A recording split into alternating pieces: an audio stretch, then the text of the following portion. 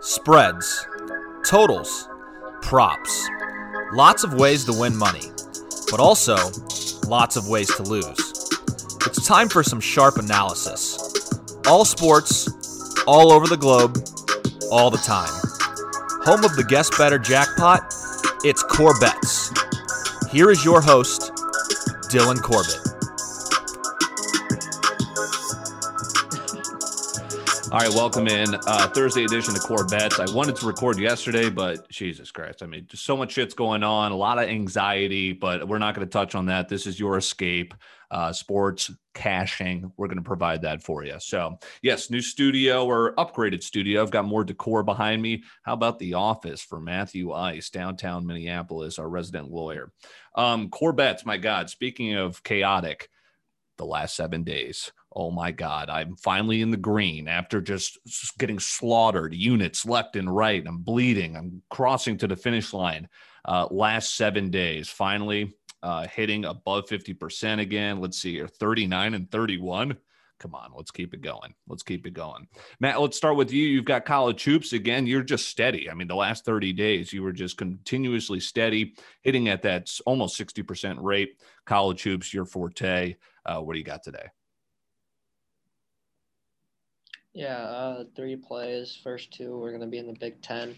I took this one earlier today, Wisco -8. I see that line is up to 9. That's okay. I like that all the way up to -12, honestly. Not going to really get into the details just because these are teams we keep betting over and over again, and Right. for good reason. I don't like Indiana. I do like Wisconsin. Don't like them from a betting standpoint. I also fucking hate Indiana because they're the Hoosiers. But yes, Wisconsin here with a nice win here. Iowa -5 against Maryland. I don't even know what they did their last time out, Iowa, but I do know what Maryland did, and that was shit the absolute bed against Indiana. Yep. They don't have enough firepower to keep up with Iowa, and Iowa, who obviously they typically don't defend, they're actually playing a little bit better defense this year, especially late, and they're actually a better defensive team. I don't think Maryland keeps up with them. And then, yes, you already know, Gonzaga against BYU. When you bet this Gonzaga team, the number does not matter. -17 here. I mean, in their conference, they're in the conference now. They were -17 against San Fran, and they won by 30 plus. A lot of these games are going to be in that 17 to 22 range. Gonzaga's just going to keep rolling, guys. Keep taking it. So I like the Zags -17. Love it. Yeah, college hoops is really going to take over kind of the sports atmosphere once NFL football's done. I've got just 2 plays so far. I'm keeping an eye on a couple of totals, seeing how that's going out, but I have locked in 2 totals. Jesus Christ, these games are getting late. I miss Mountain Time. This one tips off at 8 Central. How about Washington, Stanford? 40% of the tickets, okay, the non-public side, this line has gone up 4 points. That's a little too odd for me. So I'll take the over here, a sign of sharp action, over 137 in the Pac-12 battle. And I want to get your thoughts on this one, Matt. Illinois playing today. I like the under. I've got it at 148. How do you see this game? I saw people like Illinois against Northwestern, who's been struggling of late. Yeah, I don't know what to think of this in terms of the total. I get too frustrated on totals too easily. You know, if you have an over and they just can't hit the broadside of a barn, or you have the under and they literally don't miss. That just happens too often to me. I would have to think, though, that overs are hitting more often for Illinois. That said, they are starting to play better defensively. That's their biggest problem in the 3 games they've lost this year, albeit to good opponents. They just haven't defended well. So I think they do lock it in tonight. Northwestern is a good team, a very good team. That's why I am not on Illinois to cover. Yeah, 6.5, right? Yeah.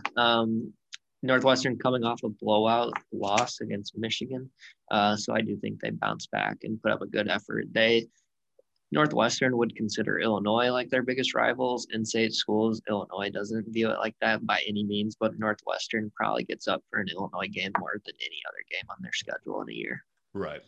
All right. Lastly, before we get you out of here, I've got some NBA plays. First, I'm taking the T-Wolves against the Trailblazers, one of the lesser teams against the number. I like Minnesota with the big number there on the road. Okay, so I've got the 2002 Lakers Western Conference champs flag here. Yes, I used to be a Laker fan, Kobe Bryant, when I was young. But now I've learned, and I've listened to the Whistleblower podcast, basically how rigged that series was, where they beat the Kings and eventually had the three-peat, which ended Shaq and Kobe. Something's going on here. And I just picked up on this. So the Action Network has this tab that literally keeps track of all the referees in the NBA and how they are to over-unders and home against the number.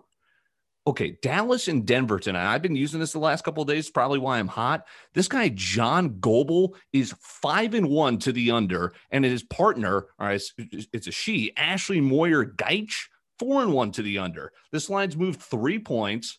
Let's go under. I mean, that's what I'm doing here. Something's they don't call fouls. Exactly. I mean, listen, have you listened to the Whistleblower podcast? Mm-hmm.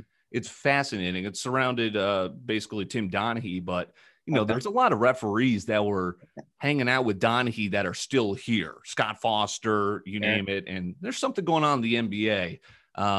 So I'm going to play here the under Dallas and Denver. So, yeah, and then the other one I like is the T-Wolves. All right.